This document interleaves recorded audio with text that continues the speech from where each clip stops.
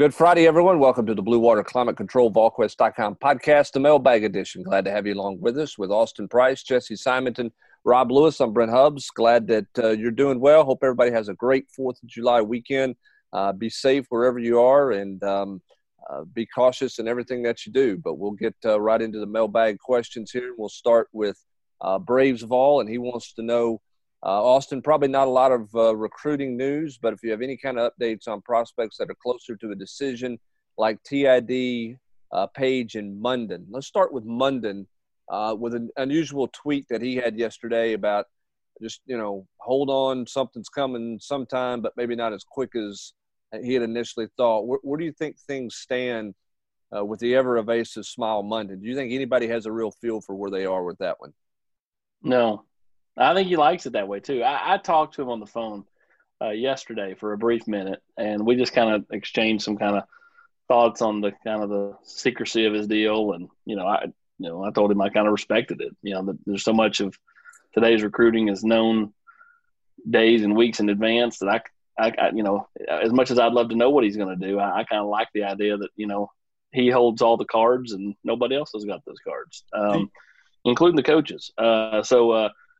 I think Tennessee's is positioned as well as they can be right there, for what it is with all the misdirection, all the kind of, the speculation.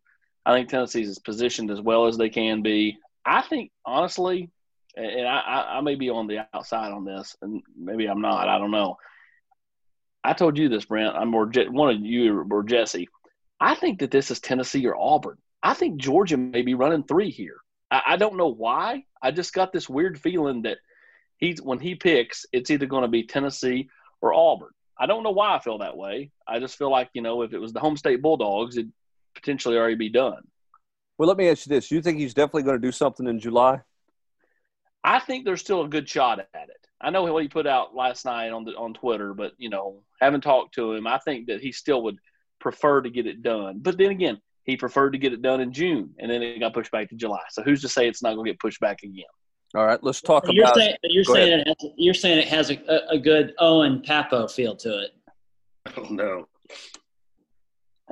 Hey, well, however you want to read it. The point is, I don't know. It doesn't feel like Georgia to me. I thought it was Georgia a month and a half ago because I just felt like Kirby knows how important he is.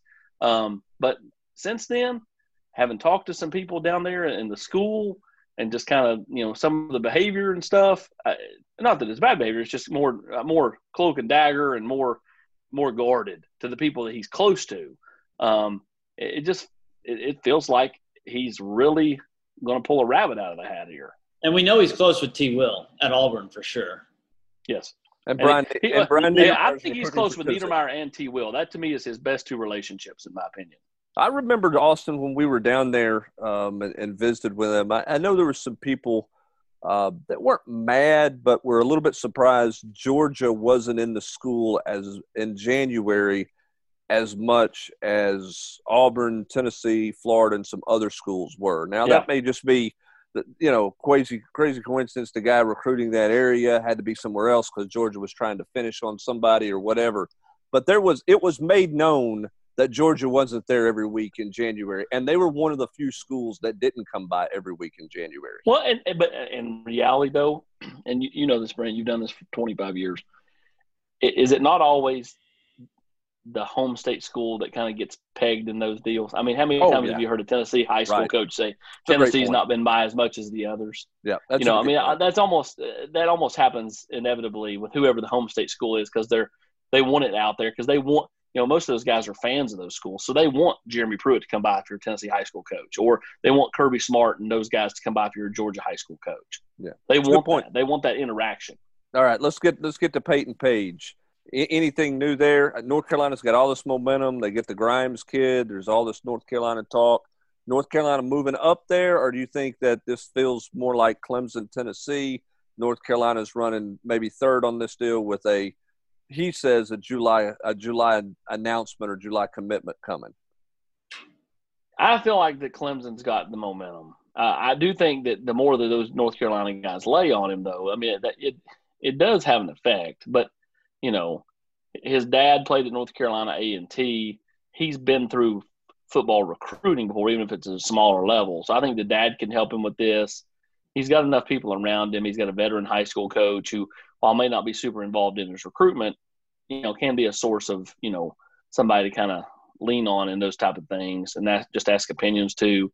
So it just feels like Clemson to me. Tennessee's definitely still swinging there, but I don't want to discount North Carolina or Tennessee, but if I was going to pick a school, it would be Clemson at this point. And I don't think there's anything new on TID in terms of, moving towards – he doesn't have a real timetable. I think he wants to take – those people that were guessing yesterday at the tweet or 2 days ago at the tweet, by the UT staffer, it's not Tyrion Ingram-Dawkins. I think what he's saying is it's about time to drop his top 4 or whatever he's going to drop. Right. He was pretty adamant with us. He's going to take his time. He's going to take his official visits in the fall. I don't think he's in any rush because I think he knows he's a take no matter where, whenever he wants to pull the trigger. Well, go ahead, Rob. I was just going to say, whether you're talking about Ingram-Dawkins or Page or any of these kids, don't you think the fall or just whenever, this eternal dead period ends, it's just going to be the wild, wild west, with kids taking visits and, changing their minds on the commitment they made, without being able to take visits in the spring even. I think it will be for some. I also think that, if you don't do anything by late July, at what point does it just not behoove you just to wait? Like, what's the point in doing it in August? I mean, like, why not just wait until they open things back up, providing it does open back up and go see some places. I don't see the point in jumping in August. It's like almost like, why is William Parker going to wait till September 1st or 3rd or whatever it is and announce, for somebody. But I mean, like, it almost seems like he already knows what he's doing. He's just waiting to wait.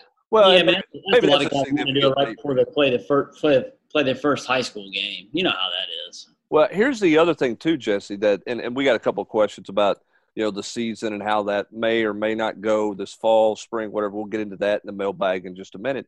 But if there is continued uncertainty in the fall and fall football becomes less and less of reality, which it certainly this week has felt like less of a reality, what does the NCAA do with recruiting and with signing day? Do they eliminate the December signing day and everything's dead in the fall and you can't take – and just say if you want to enroll early, you enroll early? I don't know. I mean, what is going – because that's the one thing – I mean, the focus is on getting competition on the field. But there's a byproduct to this at some point has to be talked about is what are you going to do with the recruiting cycle? The calendar is obviously not a calendar at this point. It's just been tore up. How do you adjust the calendar? What comes of it moving forward? I think now's not the time to answer that question, but I think that question is going to come to the forefront come mid-August heading into September 1 when this thing may remain dead. Yeah, I mean, if kids aren't allowed to take visits in the fall, I mean, how much sense does it make to have an early signing period? I mean, I guess you could just leave it there, and if you want to sign, like AP said, just go ahead. I mean, I don't think they could theoretically prevent kids who are on pace to graduate early from going ahead and just showing up and going to class where they want to and being on scholarship. But yeah, I mean, if you're not able to take official visits from going back, from when a bunch of guys were taking them, for spring games, and we've seen that. He basically tore up 9 months that would have been where you could have taken an official visit and rendered that, moot. So how can you not alter the calendar? I almost wonder if you don't push back the February date with the way things are now. Well, I think it's going to be leading into some of those other questions. I think they're going to try to figure out the season calendar first. Sure. Within the conferences or within each other, and then the NCAA is going to kind of come over as the umbrella and say, all right, this is what we're going to do recruiting. So it's almost like that whole calendar has just been paused until, we figure out what happens in the fall, which seems to be like this roller coaster every week, whether there's optimism or now kind of, growing pessimism with stuff like even the governor of South Carolina, just putting it out on Thursday that he's not sure about sporting events taking place there. Tennessee obviously plays Furman in Tennessee, but then they're supposed to go to South Carolina, in the middle of October. So it's it's right now it's an uneasy feeling around college football, especially when you kind of talk to some folks about it. Yeah, I could see a scenario where they play football in some form, college football in some form, and still have the dead period in place. Not wanting kids to travel. I wouldn't rule that out. Yeah, I mean, I think, Jesse, you're right. I mean, the priority is figuring out the season, and then the byproduct of that is recruiting. But I don't think there's any way that the recruiting calendar is just going to get turned right back on September 1 and everything's going to roll back. No, I think there's going to have to be some kind of adjustments made to the calendar moving forward. We'll see. Orange U of all wants to know, what does the defensive backboard look like? How much of a priority is adding another DB or two in this class? Austin? I think it's a big priority. I think that, you look at the positions, Tennessee needs to add help on. Everything on offense is full except for offensive line. On defense, they'd love to add an edge pass rusher. They'd love to add quality interior defensive lineman. They'd love to add a defensive back or two, whether that's, Demarius McGee, whether that's Terrion Arnold, Nyland Green. Obviously, Tennessee threw out the offer to the kid from Los Angeles this week. They're going to keep swinging at different players. And again, I think Tennessee loves a guy like Christian Charles, who, because of COVID, has not had the chance to go and camp and blow up anywhere. And, I think that, again, distance from home, the Jeremy Pruitt's been working that one, behind the scenes for a while. So was Derek Ansley, even though he's not been here for a visit yet. I think that one's also one you got to watch. All right, let's go to Koval, who has two questions. One, AP, tell the Under Armour All-American Game story you mentioned earlier in the week. I don't know what he's talking about. And when do you think Saban retires? Who do you think that Alabama will look at? Would Dabo be interested in that job? He was referencing when I said the UA, and I meant not Under Armour. I wondered if somebody thought that. I was meaning since everybody calls me Uncle Austin, the ultimate Uncle Austin story, which I will tell, which is much like some of the stories you went back down memory lane. But I'll tell that later down the road once the kid graduates. All right, let's go to the Saban. The question here. Hey, how much longer does anybody think he's going to go? And if you're Alabama, what direction are you going? I think him hiring those two new strength guys, where they're like not calling themselves strength and conditioning coordinators, but performance coaches, and they both have PhDs and MDs. I think Saban's signing up for like another 5 years, and I do not see Dabo following Saban. Obviously, this would be a sore subject for Tennessee fans, but it would be also, I think, a good thing. I mean, I could absolutely see Jeremy Pruitt following in Saban's footsteps, if that would mean that Tennessee would have been successful enough that Alabama would want their son to return home. My number one candidate, though, would be Cristobal. I think that he would be the guy that I would circle right now of coaching in Alabama post Saban. Here's the thing about the whole Pruitt Alabama thing. Do I think Jeremy's preference is to be the guy that follows Nick Saban? No, I don't. But if you got that offer, how could you turn it down? Like, unless Tennessee was just rolling to the point, like, Clemson's rolling where, like, he's built himself another Alabama over there. So, I mean, like, why would you leave necessarily to go back to Alabama unless you're just wanting to add to your legacy and all that? But for Jeremy, if he gets offered, I don't think you can necessarily turn it down, because you may not get that opportunity again. Right? Well, it's a harder job for Dabo, though. For Jeremy, it's at least closer. You're talking about you're staying in the same conference. You're still going to be playing the same relative blue bloods each year. I mean, I could absolutely see Jeremy doing it if we're talking about 5 years down the road, but that would also mean that Tennessee would have elevated itself on a national scale for Jeremy to be considered worthy of inheriting that baton from Nick. Yeah, and what you said about Dabo is the reason I don't think this is just, obviously, I don't know, speculating. I mean, he's just got a pathway to the football, the playoff every year, as opposed to having to deal with LSU, Auburn, Georgia, Florida. Texas A&M is a sleeping giant with all the resources they have. I mean, Clemson, the path for him to make it to the playoff every year is just I mean, it's night and day for what it's like in the SEC. All right, let's go to Volunteered 87. What's the thought process behind pushing the football season back to the spring? It's pretty widely regarded that it's going to take 18-plus months before they have an approved vaccine with sufficient supply to distribute. It seems like either they're willing to accept some risks among the safest group in our population in the fall or not at all until there's a vaccine. I know y'all aren't health experts or decision-making on this decision-making committees, but I'm wondering what rumblings and reasoning you've heard for consideration of a spring season. I will look at it – I'll start, and I'll look at it from a financial standpoint. I said this, I think, in the chat, and I've said this to some other people. The college football business model rests greatly on ticket sales and fan attendance, much more so than the NFL. The NFL, it's a small slice of the NFL's pie compared to their TV dollars, and everything that goes into the NFL's revenue sharing, distribution things. I'm not saying ticket sales aren't important in the NFL, but they don't make up the biggest part of the pie the way they do in college football. So, I mean, I think the question is, do you have a better chance of putting fans in the stands in the spring than you do in the fall? And if so, that's a difference in some cases of, $20 million at some schools. Now, it's not as big a deal at the Chattanoogas or the Southern Conference schools, smaller scale, but at the Power 5 level, where you're trying to manage a $100 million budget, that ticket attendance, those ticket sales and attendance and all the finances that come with that are significant.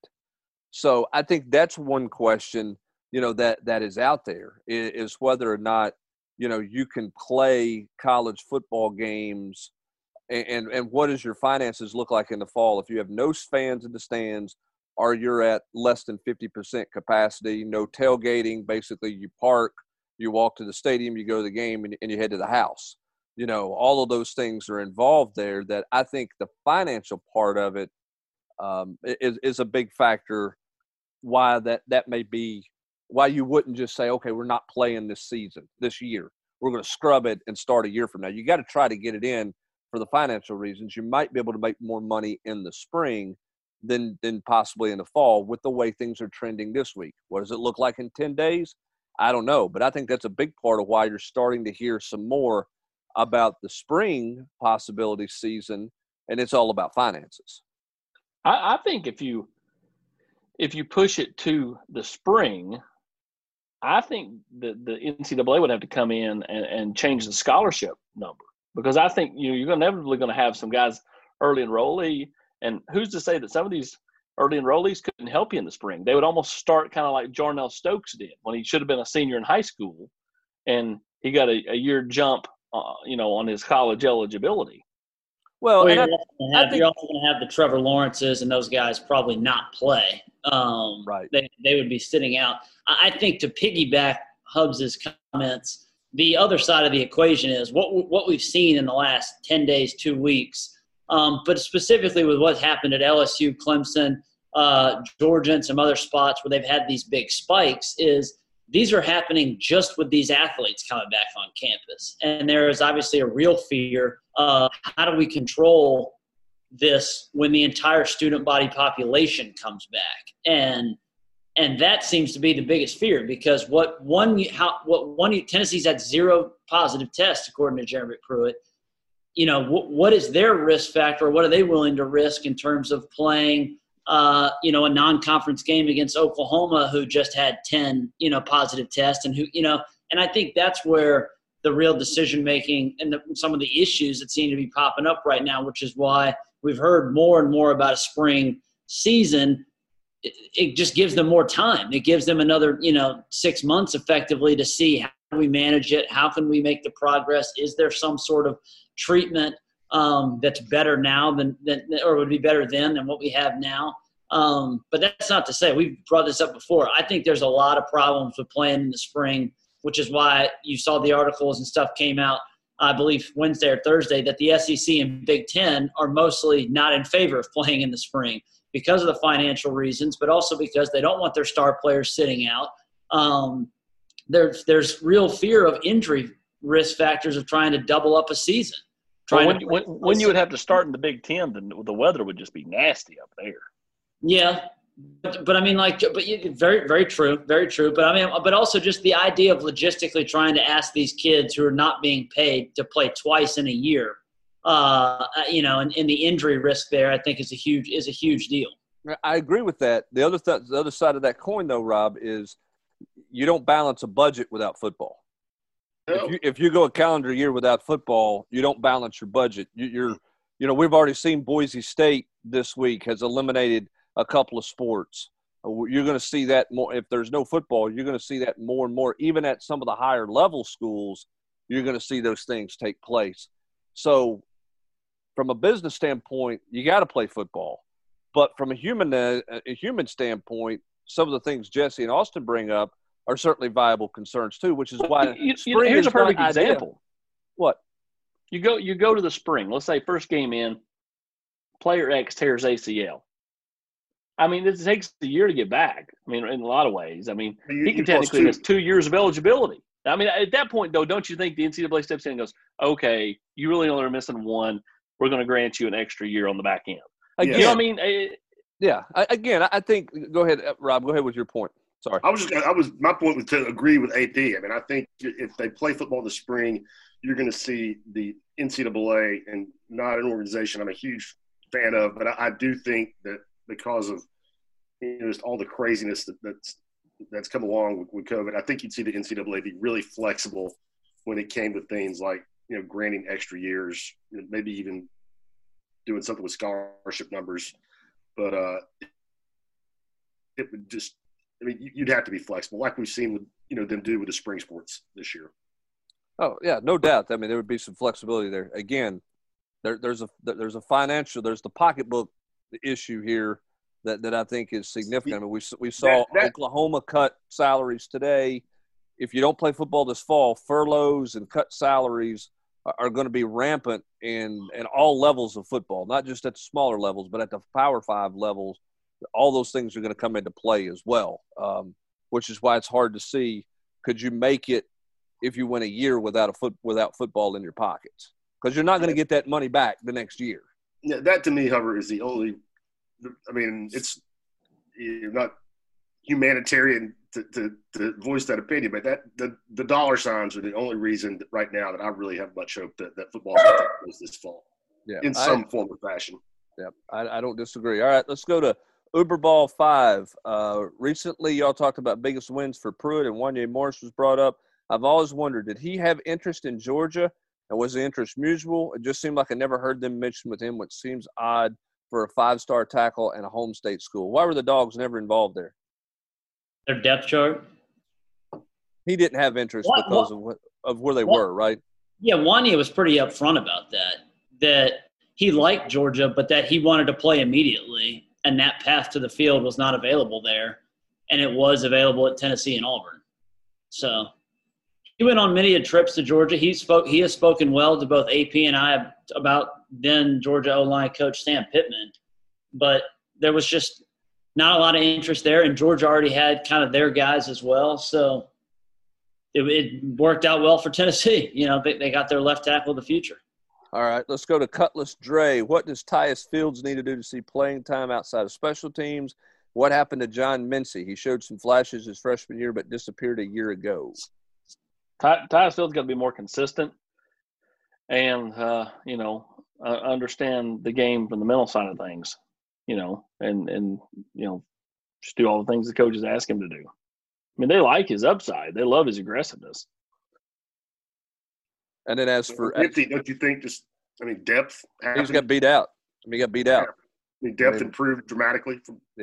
But better competition there, and he got beat out for his snaps. All right, Cashfall 6. What do you think will look like at the skill positions when Tennessee goes 11 personnel? Obviously, I would figure Palmer would be one of the receivers and either Gray or Ty Chandler at running back. But what do the other two receiver positions and tight end look like? Does Gibbs factor in? Does Johnson grab his old slot position back? Does Jacob Warren play tight end in obvious passing situations? I think the biggest X factor is D'Angelo Gibbs. You don't know what you're getting. You don't know, is he going to be the guy that dazzled on the play on the practice field last year? working scout team. I mean, he's never played wide receiver at Georgia. He played it in high school. So I think he's the total X factor here. You could get something way above what you think, and then you may not get anything. In terms of receivers, because of the uncertainty around D'Lo, I think Keaton's probably a safer bet to play one of those receiver spots. And then Velus Jones. I mean, AP kind of touted him a week ago. He's kind of the guy I think to pencil in early on in the slot. But he's going to have competition with Holiday and Callaway and several others. I know that they got Brandon Johnson a red shirt to come back. We'll see how much he actually factors into the rotation, especially come midseason when some of those freshmen are more primed for playing time. Yeah, and obviously at the tight end position, opportunity abounds for whoever wants to take it. Maybe Princeton Fant's a factor there, outside of Austin Pope. Maybe it is Jacob Warren. Who knows? That's up for somebody to take, or Jim Chaney just schemes around that position with a different receiver and does something different that way. UT Sportsman 16, most underrated and overrated team in the SEC in 2020. How hot is Gus Malzahn's seat if they lose to North Carolina in week 2? And who has more sacks this season, DeAndre Johnson or Roman Harrison? Anybody want to jump in and start? Let's start with the Roman Harrison. DeAndre. I'll go Roman Harrison. I was too. I was going to go Roman. I think Johnson may start stronger than Roman, but I think Roman is the more consistent player all year. And I think Gus's seat will be thermonuclear if he loses to North Carolina. I mean, it seems like they're always looking for an excuse to get rid of him anyway, no matter if they lose a game or two. So I think that will certainly be hot.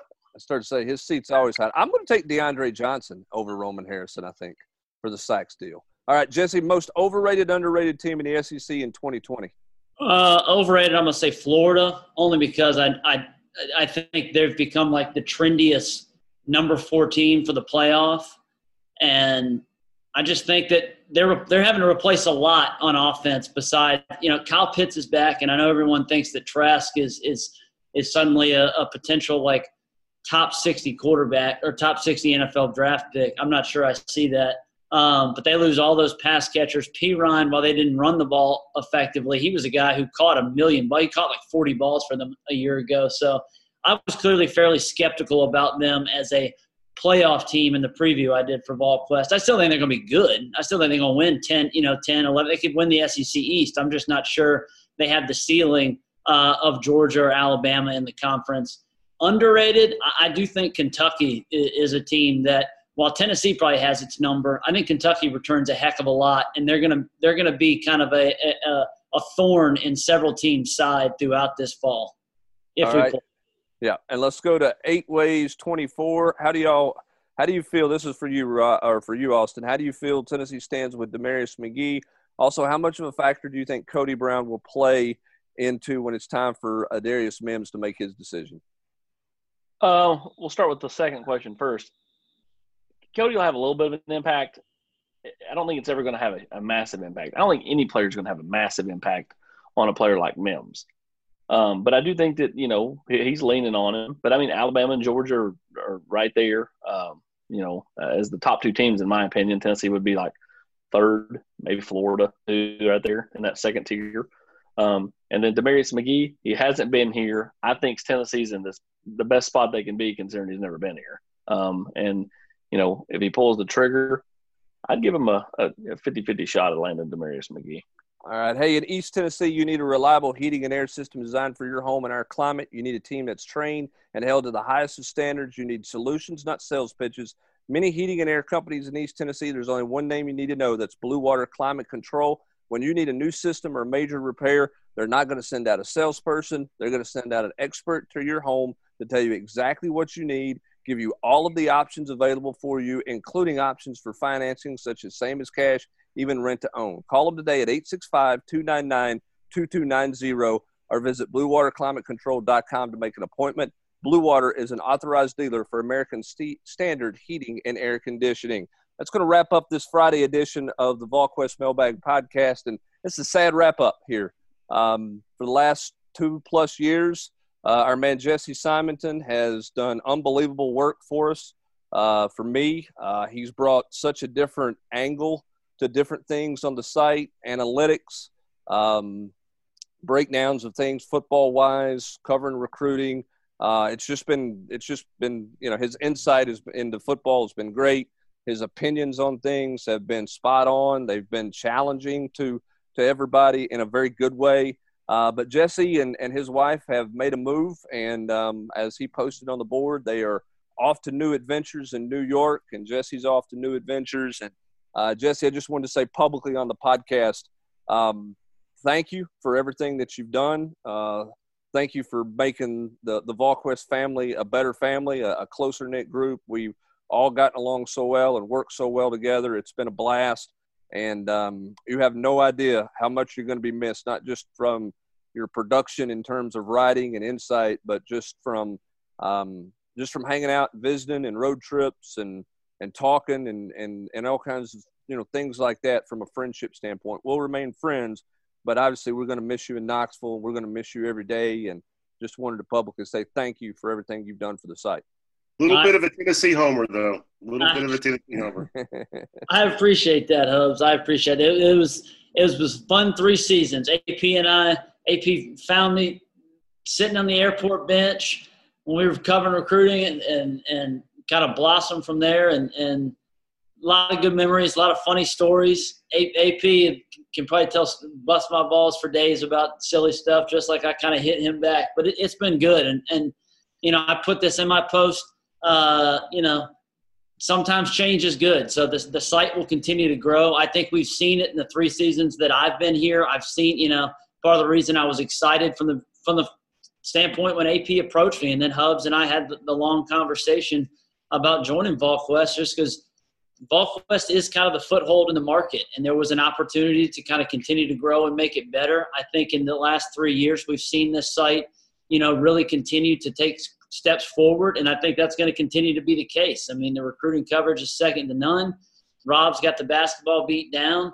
And fingers crossed we get football this fall, and everybody can keep screaming at each other on the GQ. Well, again, you're right. The site's better, and the site's better because of the insight and what you brought to the table. So best of luck. Wait a minute. On. Okay. We're not letting me get out the door without me saying something, Hubs. Go ahead, AP. All right, I'll start with the jokes and then end serious. So before we get out the door, we're going to do top 3 General's Quarters meltdown under the Jesse Simonton era. Number 3, any political post on Twitter. Number 2, Tennessee got turned down by all the quarterbacks, only to land Caden Salter. And number 1, the one that started them all, damn, Tua. I think I could have named like 20 more than the Caden Salter one. Yeah. Hey, listen, I just made that up 7 seconds ago. Yeah, there you go. So, in all seriousness, and in all the gnashing of teeth on the board from time to time, they don't really know Jesse, and they don't know that, Jesse does nothing intentional.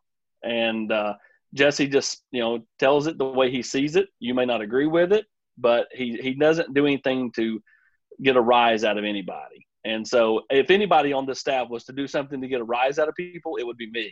And because I enjoy a good troll. But at the end of the day, Jesse did a great job for us. I will miss him on the road tremendously. Now I'm dragging Hubs along every step of the way, and making him drive, making him go to where I want to eat because I'm such a picky eater, and he's having to endure my snoring. So, but we'll miss you. And if you ever get back in this way, if you don't like Jesse, too bad. We would love to have Jesse back at VolQuest if that ever presented itself. There's always going to be a seat at the table. Thank you, boys. Always going to be a seat at the VolQuest table for Jesse Simonton for a visit. But obviously, if he wants to come back and ever comes back this way to be a part of the family, with open arms, he would be back as a part of the family. Jesse, we appreciate you, man. Best of luck in New York. Stay safe.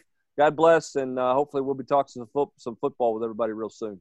Same to you all. Thank you so much for the opportunity. Keep killing it. All right, that's going to do it for this edition of the VolQuest.com Mailbag Podcast, brought to you by Blue Water Climate Control.